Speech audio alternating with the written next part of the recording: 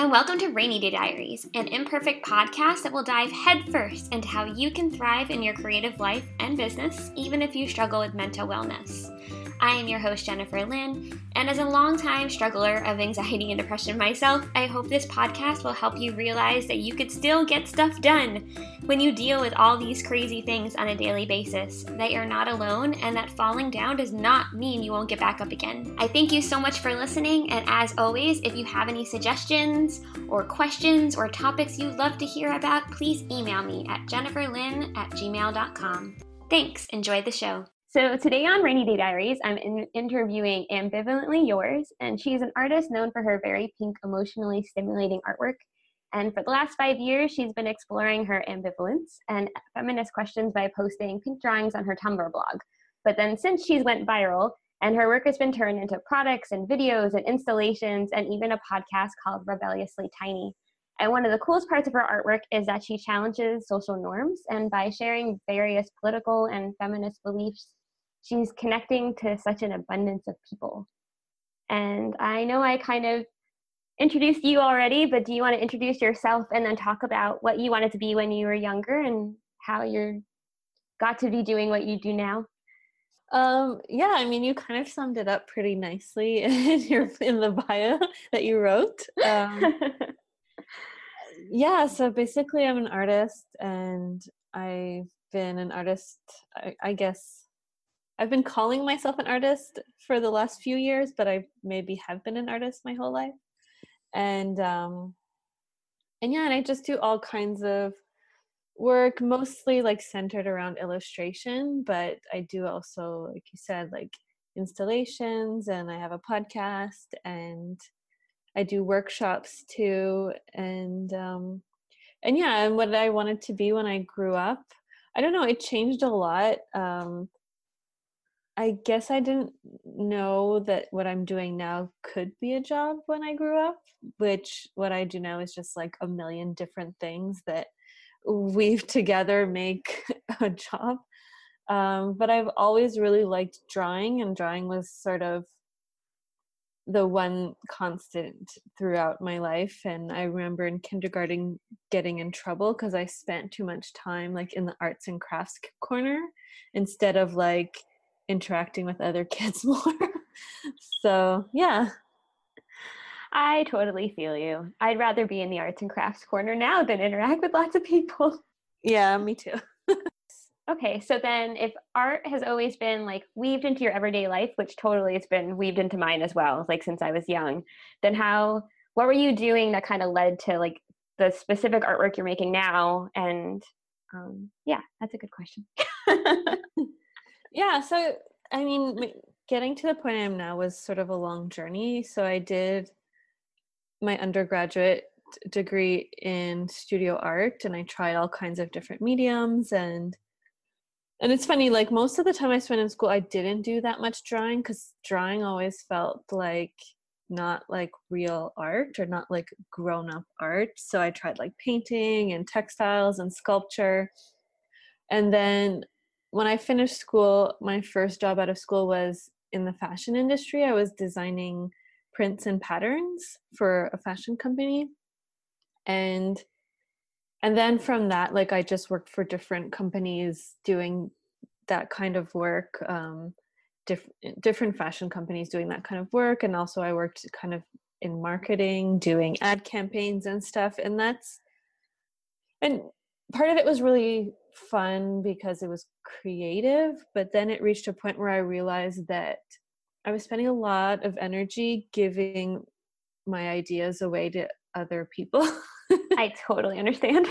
For companies whose like, you know, they were just their bottom line is to make money. I get it, but like maybe our values didn't so much align. And you know, the fashion industry, it's not a secret, it's a pretty misogynistic industry, and I had some pretty horrible bosses, and that horrible bosses in the sense that they really tried to breed this competitive atmosphere between like the staff, which was mainly women. And so I started becoming more and more interested in feminism because of that, and decided a few years after working for a few years, decided to go back to school, and I went to grad school to study art again, but to focus on feminist art. Yeah, and I was really excited, and it was like I remember when I got into school, I was so excited. I got there, I was like ready to like jump in and make feminist art, and I was so excited. And quickly I realized that like trying to make feminist work when you've been working in fashion and when your aesthetic is very feminine and pink, can lead to a lot of pushback from certain people. A lot of maybe my professors didn't really quite understand what I was trying to do, which like for sure I had a lot to learn, because it's like a fine line between being critical of what happens in the mainstream and like reinscribing it, so sort of like reinforcing its idea by using like pink and all that stuff. And so it became like a really complicated place to sort of figure out like, am I just like in a very simplistic way, like do I just like pink because I've been conditioned to, or do I like pink because I like pink? And or can it be both? And so that's where I kind of created Ambivalently Yours, because I decided to just embrace the fact that I could be both. It could be both things at the same time, because ambivalence means like having two conflicting emotions at the same time. So I really liked that idea and decided to invest in it. And so my work since then has been always kind of centered around that idea of being two conflicting things and to try to figure out like what that means. I love that. Like, and you already answered another question that I had, which I think I actually asked you a while ago on Instagram anyway, which was, has it always been pink? But I totally feel you. Like I think I steered clear of pink for like decades, because I'm like, no, this is like a girl color, like only for like little girls. And then I transitioned to like, okay, I like neon pink. And then I'm like, okay, no, I like all pink. That's okay. Like, it's okay that I like pink, and then I'm a girl. Like, but I'm I mean, sorry, go ahead. I think there's a lot of shame associated to liking feminine things. And I think part of that is like internalized misogyny. You know, we don't want to be associated with these like feminine things because they're associated with weakness. And so to turn that around and to just sort of decide that there could be a lot of power in like soft, tender, feminine things, I think it's a complicated thing to wrap your head around, but it can be a really interesting place to make work from. No, totally. So when you were drawing all these years, was it always kind of in this style, or did this style kind of emerge during all this like complicated thinking in grad school?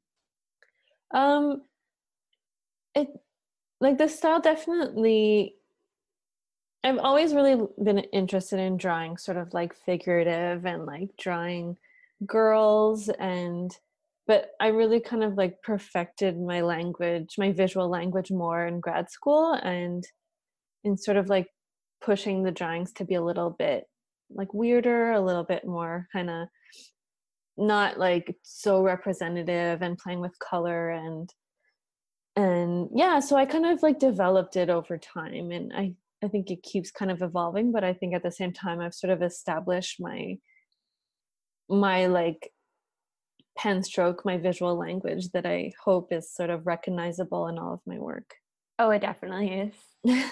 And my artwork is like so cutesy and smiley, and yours is so fascinating because my brain doesn't even know how to draw like that. It's so interesting. But at the same time, so it's like edgier, but it's also very pink. So it's like your brain doesn't always know like how to process it right away. I don't know. I think it's interesting. Thank you. Yeah, I mean, You're that's welcome. kind of what I want. I want it to be sort of like at first glance, you'll be like, oh, there's so much pink. This is so girly. That's probably drawn by like a 15-year-old girl. But then by like spending a bit more time with it, you're like, oh, wait a minute, there's some like weird things happening here. And so, I mean, absolutely. Do you ever get sick of pink? No. That's awesome to know. I sometimes tell myself like I should try working with different colors, and then I try different things, especially when I'm designing like my merch and stuff. And I get it back and I'm like, oh, this looks wrong. Like it looks like not me. I love that. Because even like you do these installations and it's so pink. It's like pink walls with pink art and then pink like other visual things. I'm like, but it works. Like it looks fascinating because it's like so much of one color, but I don't know. It's interesting.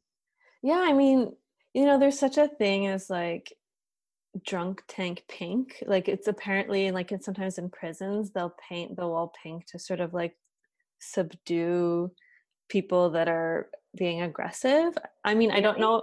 Yeah, I mean, I've read that online. I haven't really done deep research into it, but you know, there's this idea that pink can be very calming. And when I create my installations, I want to make these spaces that like you walk in and you feel like you're walking inside a Tumblr page, and to just kind of give you like all these to make you to I guess my goal is to kind of encourage people to in that space for a second, for a moment, like feel a little more vulnerable and feel their sort of inner teenage feelings. So that's why I really try to make it like really pink and overwhelming, so you feel like you're entering like a different world. Oh, I like it. You do a good job. Thanks. So then do you still post consistently on Tumblr? I haven't been on Tumblr in a long time. So Yeah, well, that's the thing. I mean, I think a lot of the people that, you know, used to be on Tumblr have migrated to Instagram. I still post all of my drawings on Tumblr, but I would say that the actual interactions I have with people seem to be happening more on Instagram now. And, you know, it's social media, right? It always shifts and evolves really fast. Um, absolutely. so I'm kind of shifting, and then the way I work kind of like changes with that too, because I used to, you know, a lot of my drawings used to be like created in response to messages that people would write me on Tumblr, and then I would respond with a drawing. And it's not as easy to do that on Instagram, like because you can't just like, I mean, you could take screenshots and stuff, but it's just like it's less conducive. And Instagram I find it's a quicker social media app. Like you don't spend as much time. Like I remember spending hours like on Tumblr reading stuff, and you know, and Instagram is a bit quicker. So it's a matter of like changing a little bit how I work. And that was why also I wanted to do a podcast sort of in response to that, to find another medium. I mean, I'm sure you know, where you can have a bit more long form content. And you know, because some ideas really need a little bit more time to flesh out than just like a quick Instagram post, I think. No, I agree. So then are the questions, so your podcast basically is you invite another guest and you kind of break down one particular question at a time.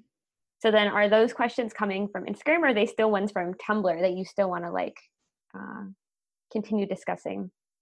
Yeah, well, so far they're messages from Tumblr, because I have like thousands that are still unanswered, and so I've like kept them all and go through them, and you know, have read through them many times, and then try to find the ones that I think that my guests could maybe relate to. And usually like I'll send it to my guest in advance to make sure that they can sort of relate to it, and then we try to answer it together. And the point too is that like a lot of times I'm getting these questions and I can't relate to them because of like my life is just not like that. And you know, there are a lot of life experiences that I'll never have. You know, I'm white, I'm able-bodied, I'm cisgendered, so in a lot of ways like I can't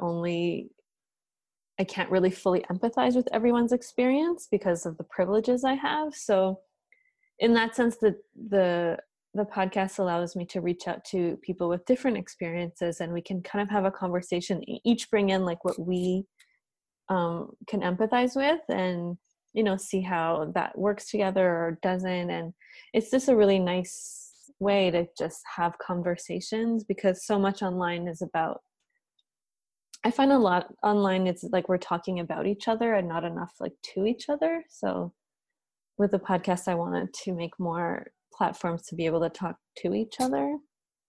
I like your podcast because it's like it's again, just like your artwork, it's like very easy listening, but the topics are not easy listening. So that again, it's like hard and easy at the same time. And I used to volunteer at an aquarium, and I would sit and I would, with all these pink test tubes, which I think is perfect for your artwork, and I would sit mixing all these chemicals, and I would listen to it, and I would have all these conflicting emotions when I'm like mixing water with chemicals and everything's turning pink, just like your podcast. And I'm like, this is awesome. I love that. That's so perfect. Yeah, I mean, because like for me, one of the reasons I started listening to podcasts is that, you know, when I'm doing that kind of busy work that's hard to do if maybe you're feeling anxious because your mind is wandering too much, like putting a podcast on helps me like focus and calm down. And I like podcasts that are a little bit more like kind of calm and soothing. And so that's kind of what I wanted to do. I wanted the podcast to also be sort of like calm and soothing, even though we are talking about some really tough subjects, but without making it like too like intense with the sound as well. Yes. So then you mentioned the word anxious. So then do you struggle with anxiety, or have you always, like, do you want to talk about like what your teen years were like, and if you struggled with it back then, or if that manifested more as you got older? Yeah, I think as a teen, I struggled maybe a bit more with depression, like a bit more just like loneliness and spending a lot of time in my room.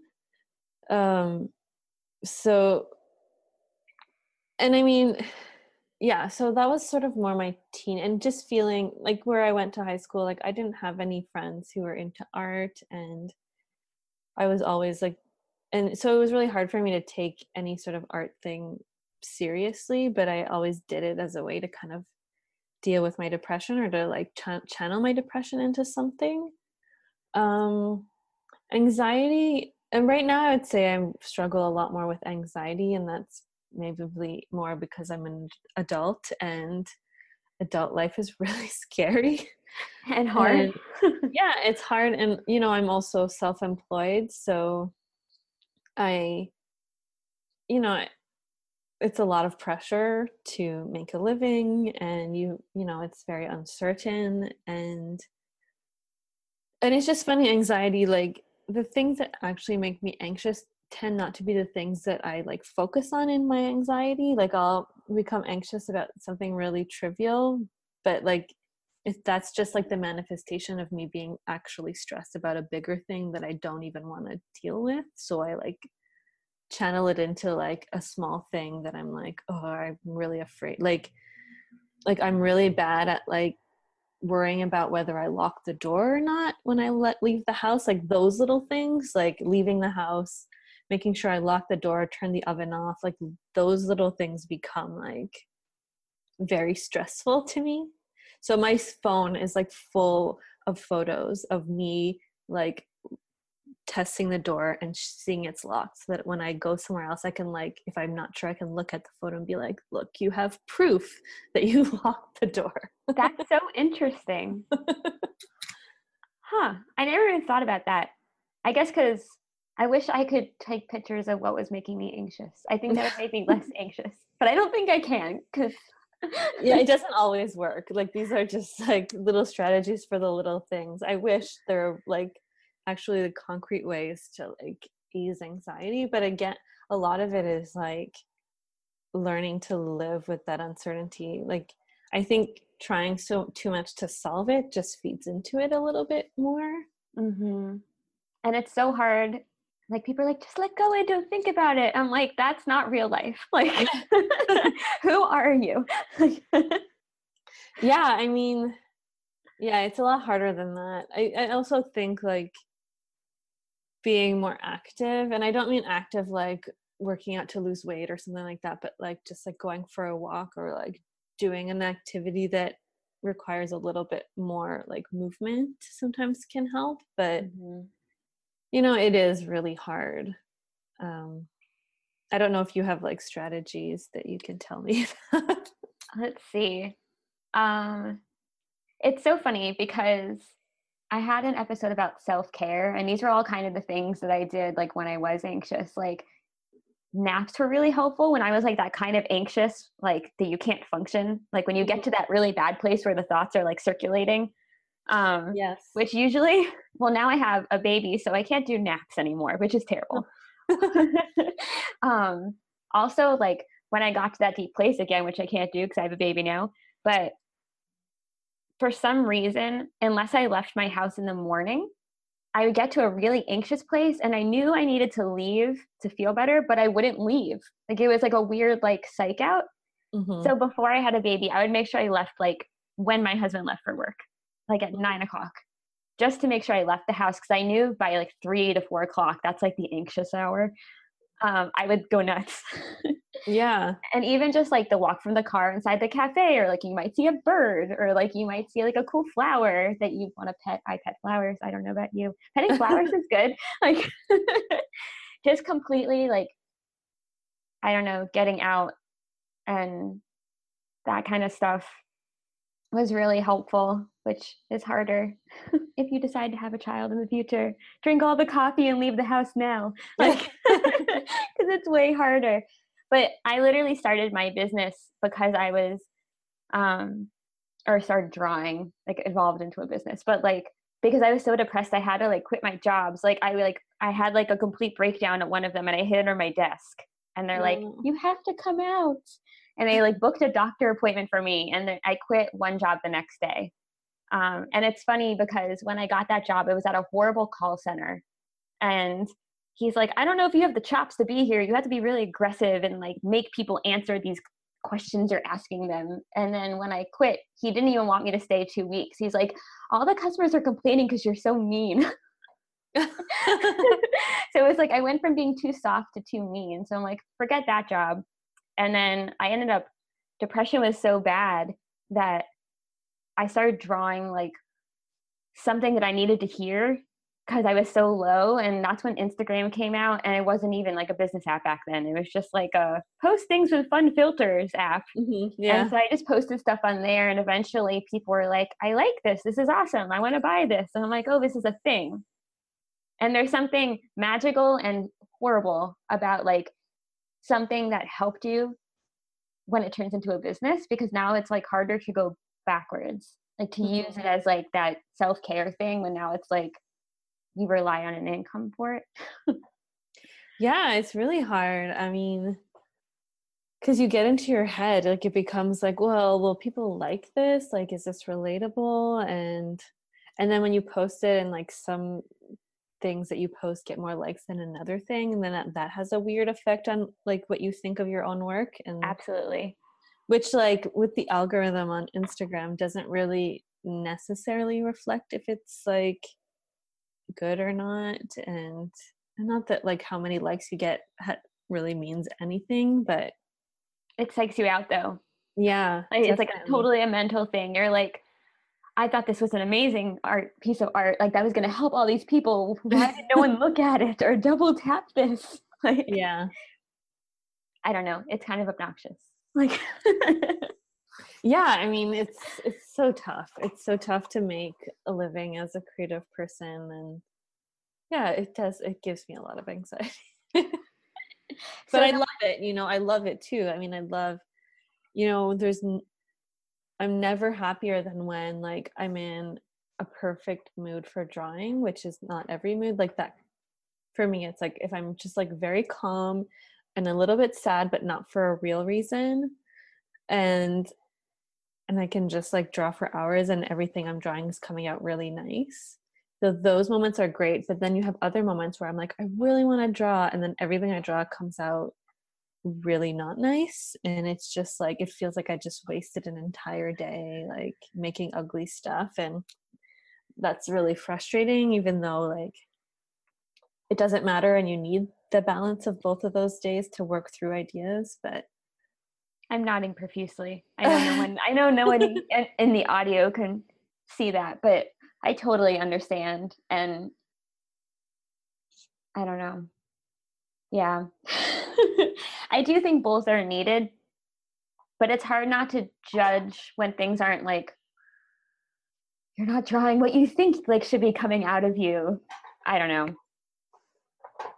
So then when you first started posting on Tumblr, before it like kind of went viral, were you planning on making this a business, or was it just kind of like a self-expression thing? Or before people had like tons of questions at you, was it just kind of things that were popping around in your head?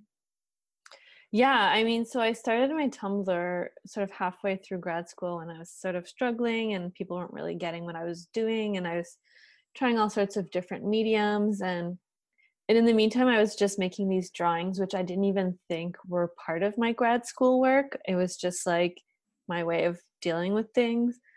And so I started posting them on Tumblr, and yeah, there was never like a goal. I never thought people would really care. I never thought it would become a business. I never, ever thought it would go viral. Like there's nowhere in my head that I thought that would happen. And even at school, like it was like a couple of weeks before I had to install my grad school final exhibition where I realized like, oh, you have like hundreds of drawings that relate to everything you're doing. Maybe they belong in your piece. Because I was doing this installation and I had like a video and all these other things that were like way overthought.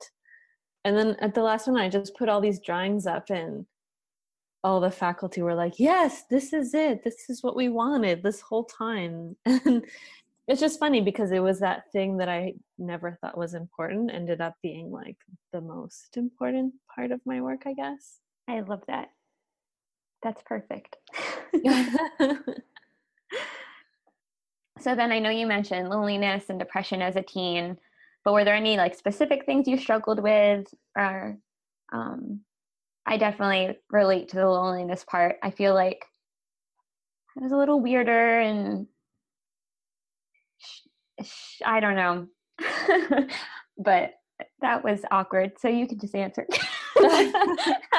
No, I mean, I was also like, I was the artsy girl in a school where there wasn't a lot of artsy girls, and so I was definitely a bit weirder. I wasn't like the girl necessarily that like the boys liked. And when you're a teen, like that stuff is like, it's hard when you don't really see yourself in your, like I had friends. I'm not going to say that I didn't have friends. I had friends, but like in retrospect, I realized that like, there was a lot of parts of myself that I kind of held back because my friends wouldn't really get it. And I'm the kind of person that I tend to adapt to whatever situation I'm in.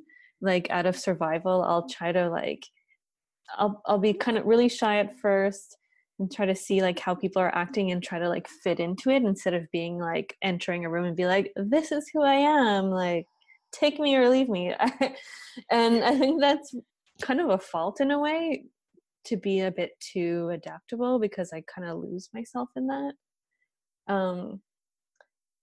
Yeah, I mean, it's hard to say like what caused the depression as a teen. I think there wasn't like, of course there was like body image and isolation, and I wish like the internet had been more accessible when I was younger, because I feel like I would have been able to find like my people more. But at the same time, like maybe it would have been too overwhelming too. I think it's like a lot to deal with for teens now, to have like all this information bombarded at them when they're still processing like their hormones and growing up, and like it's a lot to deal with as an adult, so I can't even imagine as a teen. I can't either. I like worry about, I can't like, especially with all the bullying and stuff, because it's like maximized online and it's so easy to be anonymous and mean and have strangers tell you things you don't like about, like that they don't like about you, and you might not like those things about you already. So I can't imagine. Like, Yeah. it sounds terrible. It sounds magical too, because I grew up in the 90s, or like, well, I was born in the 80s, but until the internet did come out, like we got a computer with like AOL in 96. Yeah. And there were creepy things back there, but there wasn't like social media or anything necessarily. So it was like, steer clear of the creepy, but I did find people that I'm actually still friends with now, like decades later. Mm-hmm. but without all the pounding of like, this is who you should be, and this is how perfect your life could be, and look at all these photos, and look how, I don't know. I'm sure it's very overstimulating for teenagers now. Yeah. Yeah, I mean, I'm sure it is. But at the same time, like I talk to teens now and like their understanding of like intersectional feminism just blows me away. And just like I didn't know any of this stuff when I was your age. So I mean, there are good and bad points to it all, I guess. That is true. I do think children are growing up faster now, which there's pros and cons. Like I feel like a lot of teenagers are, like you said, like so much smarter than I am now. And I feel like they have their lives, like their personalities and their lives figured out when they're young, when I'm still trying to figure out mine when I'm old. Yeah. So there is definitely pros and cons. For sure. So then, do you want to talk about whether it could be when you were younger or older, a time when you fell and got back up again? Um, Time, I feel like there's a lot of times. I mean, I had a hard time getting through school. Like I always had like good grades or whatever, but like getting into the actual programs I wanted to get into in university. I remember applying to the same sort of like design program 3 times and never getting in, and like trying to apply to this other art program and not getting in, and then having to like, I don't know, I've just having to apply tons of times and failing a lot of times. And then like I was saying, in grad school I had a hard time, and halfway through, like the faculty wanted to hold me back a semester. Why? Because I think they didn't feel I was confident enough, or that I kind of knew where I was going, which the confidence part was absolutely true, but I did know where I was going. I just was like not confident enough to express it properly. um and also I remember like I was really afraid of crying in my art critiques. So because it just, the whole thing made me so emotional. I put like so much pressure on myself to do well in school. And so I didn't want to cry in my art critiques because I didn't want to seem like a baby. And so, but you know, when you're on the verge of tears, it's better not to talk, because if you talk, like it's gonna come out. So a lot of times I would just like not say anything and just kind of nod my head and like, and I think they read that as like me, yeah, not being confident or not really understanding what I was doing. And so when they told me they wanted to hold me back, I had like a humongous breakdown with the co-chairs of the program and like cried in front of them for about an hour, like bawling, sniffling, embarrassing, like crying. And yeah, it was a real breakthrough moment for me because I realized if I had just let myself cry like throughout the semester, I probably would have expressed myself better. And in the end, like I managed to convince them that like, no, I can do this, just like let me go into my final semester, I'm ready. Which was so scary because I'm like, if I fail, like they told me so, you know. But Can you fail in grad school? I never knew that they can like hold you back, or that. I think it's kind of it sweet in a depends. way that they're like, we want you to be confident when you leave us. Yeah, I mean, it was definitely out of good intentions, and I don't think that they wanted to fail me. I don't think that they would have failed me, but of course, like when you're in your head at that point, like anything's possible when you have anxiety and think you're going to fail through art school. um yeah, I was all out of concern, I know, but at the same time it was like that whole meltdown made me realize like, okay, you need to like stick up for yourself, and even if you're not feeling confident, you have to just like, you know, take every ounce of energy that you have in you and like keep moving forward. And you have to cry when you're feeling sad and not like hold it back in, because that's when you get yourself in trouble. That's how I got myself in trouble. So it was a huge lesson for me of like giving my emotions enough space and not like trying to be this like stoic strong person, you know, or like quote unquote masculine attributes, you know, to just like I'm an emotional person. I cry really easily. I cry when I watch TV every time. Like any like family drama, I will be bawling the whole way through. Um, and that's totally fine. And so, yeah, and in the end, like I graduated, and like the very co-chair that I had cried in front of, when he saw my final piece, he was like, "You were right. You were ready to graduate." So that was really a really gratifying moment. And yeah, and like crying didn't like ruin, like it wasn't the end of the world. It was actually really good. So So do they, when you get critiques, they want you to cry, I or? don't think they want you to cry. I think they Oh, just want okay. you to I think they just want you to like explain what you're doing and like Okay. have reasons to do what you're doing and to like understand like why you're making these choices. And I was just so afraid, and I so didn't want to cry, and I was so nervous, and I put so much pressure on myself to be perfect that Mm. I wasn't giving myself room to, I wasn't like just letting myself feel what I was feeling in those moments of critiques, which are hard because, you know, you worked all this time on this work and people are picking it apart. And I think it's okay to be upset by that. But no, I don't think they necessarily wanted me to like cry the whole way. But like for me personally, if I had just let myself cry a little bit, I think it would have been better than just me being quiet and nodding my head and not like not fighting for my work, I guess, or fighting for myself, you know? Why did you feel like you shouldn't cry or shouldn't show emotion? Because like we don't live in a world that where emotion is valued, you know. I've always been in my family like the emotional one. Me A too. lot of people in my family, I would say most of my family, are very like either they will like make jokes to convey how they're feeling without actually conveying it, or they just ignore emotion altogether. And I can't do that. Like I just can't. I can't like, if I'm feeling something, I have to let it out or else I feel horrible. So, you know, being always kind of dismissed as like the emotional girl, like, oh, there she goes again. It weighs down on you, and it makes you kind of feel bad about about feeling emotions. And I think that's why now so much of my work is about kind of validating emotions and saying that emotions are important, and yeah, just valuing that. It sounds like we have similar families. Like, even when I was little, I remember, and I explained my family as good intention, bad execution people Mm, because they wanted me not to be weak. Like, they wanted me to be able to stick up for myself. But by doing that, I felt bullied. Like, stop crying, or like, just fix it, or like, there's no reason to be sad about that, or other people have it worse, or like things that make you just feel like crap for feeling. mhm. And so I didn't know that feeling was okay until I was like in my 20s. Like, Yeah.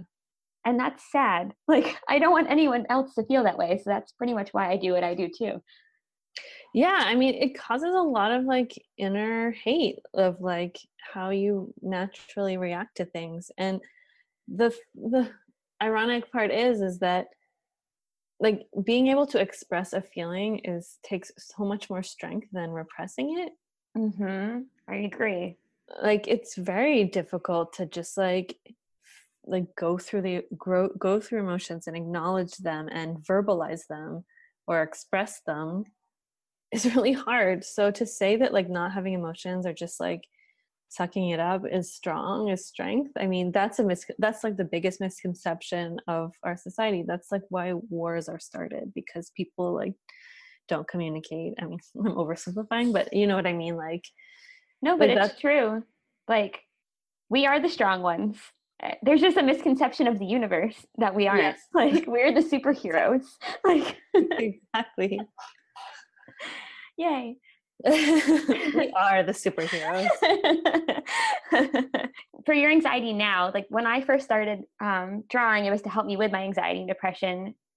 So, are there certain things that you do for self care to help you through when you're having an anxious time?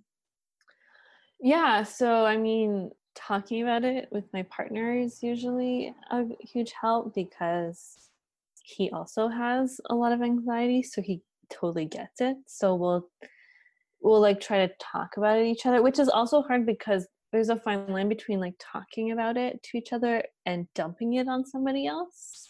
So that's something we've really had to sort of figure out how to balance. But talking about it always does help, because often like the anxieties in your head are really ridiculous. Like they're about things that won't happen.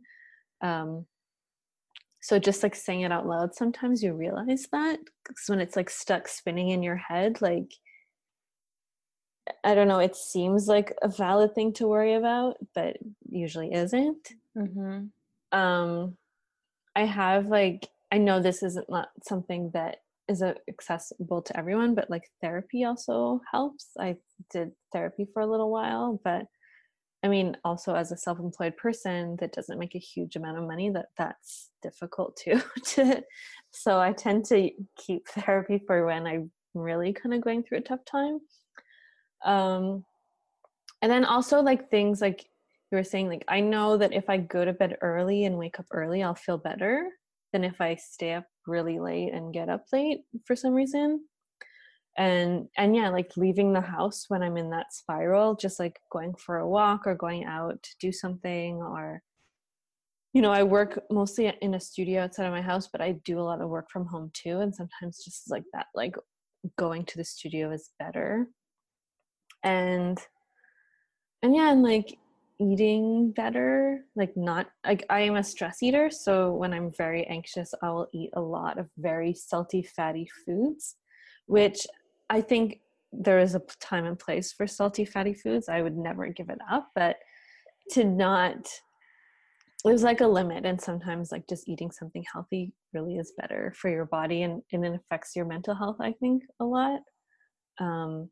And again, and not from like a dieting, or like, I feel like a lot of self-care stuff that you see online, it's all about like weight loss and dieting Mm-hmm. and No, like I agree. I hate that.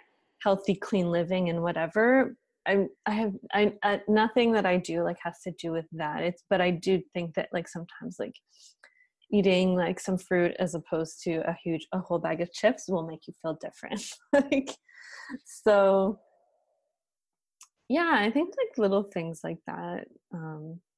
Just doing nice things for myself like that. Or sometimes it's just like being like, okay, I'm gonna watch Netflix for 4 hours, and that sometimes just feels really good. I watch too much television, but for a long time, I've worked for myself for a long time, and they become my coworkers. Mm-hmm. So like they're who I go to when I'm sad, or like, I don't know. There's something comforting about having people that you see all the time, like next to you, especially when you work by yourself all the time. Like That's why it's so devastating when you're watching a series and then it ends, or you reach the end and you're like, but all my friends, I know. where are they? I know. That's the saddest thing ever. And then you have to like compensate by finding new friends, and that's just as hard on Netflix as it is in real life. It is, because it takes a while before like you get into a new show, and like, and you really get to know the characters and know if you like them. Oh, it is hard. So what are your top 3 favorite shows? Like ones that you can go to over and over? Probably most watched is Gilmore Girls. I've watched like every episode. Like I had all the DVDs, and now it's on Netflix, so I've watched it. Like it's like that one when I'm feeling stressed and just need to put something on in the background while I'm doing something else, because I've seen them all so many times. I know what happens, but I like having like, exactly, that's how I try to explain it to everybody, is like, you have to watch something you've seen before, because you don't want to be too captivated, but you still want to feel like you're together. Like, yeah, because that's a mistake I'll make. Sometimes I'll be like, oh, I'm just work on this and put Netflix in the background, and then I realize if it's something I haven't seen, then I haven't done any of my work, and I'm just like watching. Exactly. There's a fine line. Yeah. Okay, so Gilmore Girls is one. Yeah, Gilmore Girls. Also Buffy the Vampire Slayer is another one that I've watched many times, and that I'm trying to think what I've most recently watched. Oh, it's hard. I have to think. I always, when people ask me my like 3 favorite things, the third one is hard because it's like forgetting. Oh, Jane the Virgin. I started watching that for a while, and I totally forgot that I stopped watching it. That's a good one. So good, and it just gets better and better. Does it? Like the first season, I was like, I don't know if I'm into this show, but then when you really get to know the characters, oh my god, it's so good. Okay, so there's a show. I'm trying to think of what. I can't remember, but there's a show called Being Erica. Have you heard of that? It's Canadian, Yeah, I've heard but of I it. I've think you never might watched find it. I want you to like test watch it Okay, and see what okay. you think about it because it's such a weird show. And I found it when it was already like done, and then I think Mhm. they randomly had a season. I don't know. That one is good, and then there's one called Drop Dead Diva, which is also kind of weird. Mm. Like two people, like a very self-absorbed valley girl and like Mhm. I don't like categorizing, but like an unhappy overweight lawyer, like Mhm. unhappy with her body and her confidence. Like they both die at the same time, but like the valley girl goes to heaven and presses this button and she ends up going back into the other girl's body and like now she's like living out her life. I don't Mm. know. I don't know if I'm explaining it right, but it's really weird and fascinating. Like and they're both already done. So like it's going to be sad when you get to the end because there's no more. Yeah. But they're both quirky and interesting. I'll check them out for sure. Yay. And then also, not that this is like give you suggestions, but have you listened to the Gilmore Guys podcast? Yes, I have. Yes. Okay, I just want to make sure because that's gone too. But Yeah. but it's interesting. And then an extra Gilmore Girls. Okay, so my last question is, how do you think all of your experiences have made you who you are today? And do you think they've impacted your choices or how you treat people? Yeah, I mean, all my experiences. I think like, like work experiences, like I was saying before, like working in really misogynistic environments and also like in my family, like my dad has very traditional kind of patriarchal ideas of gender roles and how people should be. So like all of those kind of things kind of impacted my interest in feminism and sort of my like which kind of influences my work and just like so like experience in school, experience being in fashion, and then just like being on social media and so much of the unexpected of social media, like people writing to me and like meeting, like I met so much of my art community online, just through social media, and like all of these people that I've met and become friends with, um, have definitely inspired me and affected like the way I think, and I've learned so much from people online. Like my idea of feminism before I started grad school and of feminism now is just like completely different and a lot more complicated. And yeah, and it's like that whole saying, like the more you learn, the more you realize you don't know anything. So I think the older I get, the more I realize like I don't know everything, and that's fine. And yeah, and all of these things have sort of contributed to my interest in this idea of ambivalence and exploring like our conflicting feelings and not trying to be this one thing. Like for me, like not trying to be this like one perfect feminist or not trying to be this one like feminine girl in the world, and kind of embracing the fact that I love girly things, but I'm more of a tomboy in how I express my gender. Like yeah, just kind of, I guess I'm just really interested in how complicated our identities are, and that's from like being exposed to more different kind of identities online. And yeah, I don't know if I answered your question properly. No, I think it's great. So that leads into what did you when you started this whole journey? You're anonymous online. So Mhm. when you started, was that like a conscious decision, or the more you kind of got into it, you're like, this fits like it fits with like the identity, like you're just talking about identity, and that's what made me think of the question. But Yeah, I mean, the anonymous thing, it's such a strange thing now, but because, like I said, like I didn't think it was going to be my career, this Ambivalently Yours thing when I started. And I just wanted to kind of write and make drawings about my life. And at this time, I was still working in fashion part-time while I was going to school. And I wanted to kind of be critical of these worlds, but I felt kind of scared about like, what if my bosses find out? And I realized that this fear was holding me back. this fear was making me censor myself. So I'm like, you know what if I just do this anonymous thing online, and that way I can write whatever I want. I don't have to worry about it so much. And unbeknownst to me that like years later it would be my career, and that it would be kind of strange that it's anonymous, because people, when people want to interview me and want to know who I am and want to ask questions, and I don't know, like, but at the same time, when you see how volatile the internet is, especially to women who are just like feminism adjacent, not even women that are like, I think to all women, the internet is really volatile, and by kind of keeping it anonymous, it allows this work to be kind of a project that I can step out of sometimes when I need to.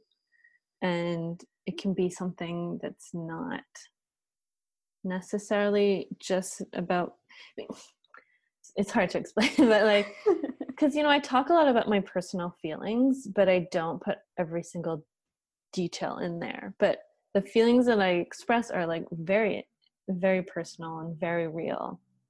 And so, and I think in art, especially if you're doing art that's self-referential, it's important to leave yourself a little bit of room to keep yourself safe, to not like overexpose yourself, to not put yourself in a place where you're like so vulnerable that the art becomes like detrimental to your mental health. So this anonymous thing kind of like allows me a little bit of space from what I'm doing. And it's not to say that it will be this way forever. And, it's just for now, it's still kind of, I'm just going with it as it is, and we'll see how it goes. And yeah, I have mixed feelings obviously about it and about everything. So, So do when people meet you, when people go to like your installations, do you pretend you're somebody else?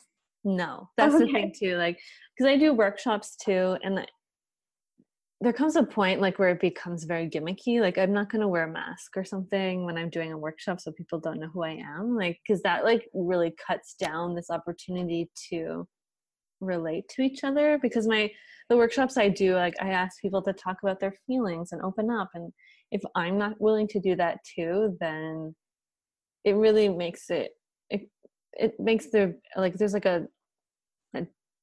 the balance of power in the room kind of shifts, and I don't want it to be like artist participants. Like, I want it to be all together and to be more intimate, and to not be like this weird gimmick thing. So do you let people take photos with you then, or how do you like keep the anonymous? I ask people not to take photos. Basically, I just ask people not to put my photo online, and yeah, to just kind of focus more on the work. And I've done stuff like done public things at galleries, and then they've just like covered my face in the photos, and it just becomes this kind of funny way of like, how can we, and most of the time people are like, they're fine with it, and or sometimes it just, they think it's weird, they don't get it, and either way I'm fine. It's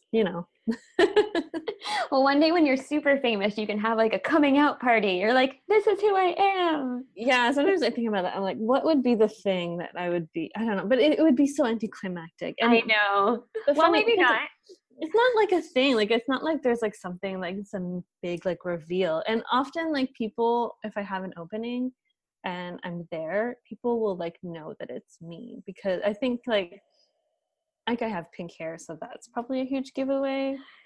Or like maybe like, I think artists tend to like, their drawings tend to kind of look like them all the time. Like a little bit, like there's like always a quality. They're like, oh yeah, that drawing with that person.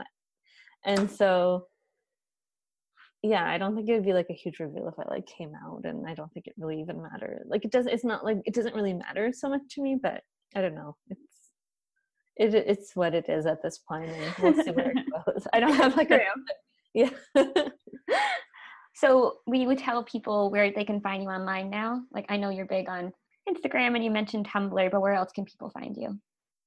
Yeah, so I have a website where you can kind of see like all the millions of things that I do. It's ambivalentlyyours.com, and yeah, at Ambivalent Yours on Instagram and Facebook, and at AmbivalentlyYou on Twitter, because Ambivalently Yours is too many letters. and I have my podcast called Rebelliously Tiny that's on Apple Podcasts and Stitcher and Google Play. And I recommend everyone listening to it while they work with water samples. That's just what they should do. It sounds like a good combination of things to do. Well, yay. I super appreciate you taking the time to talk to me, and I'm so excited. Yeah, this has been really nice chatting to you. Thank you so much for, your interest in my work. And yeah, thank you. It's been nice to meet. I feel like we've been following each other for a long time, so it's nice to like really actually chat. And it's cool because you are everyone I've had on the podcast I've known for years, and I followed you for years, but I wouldn't necessarily, we're friendly, but we don't know each other. So you're my first like stranger guest. Like, ooh.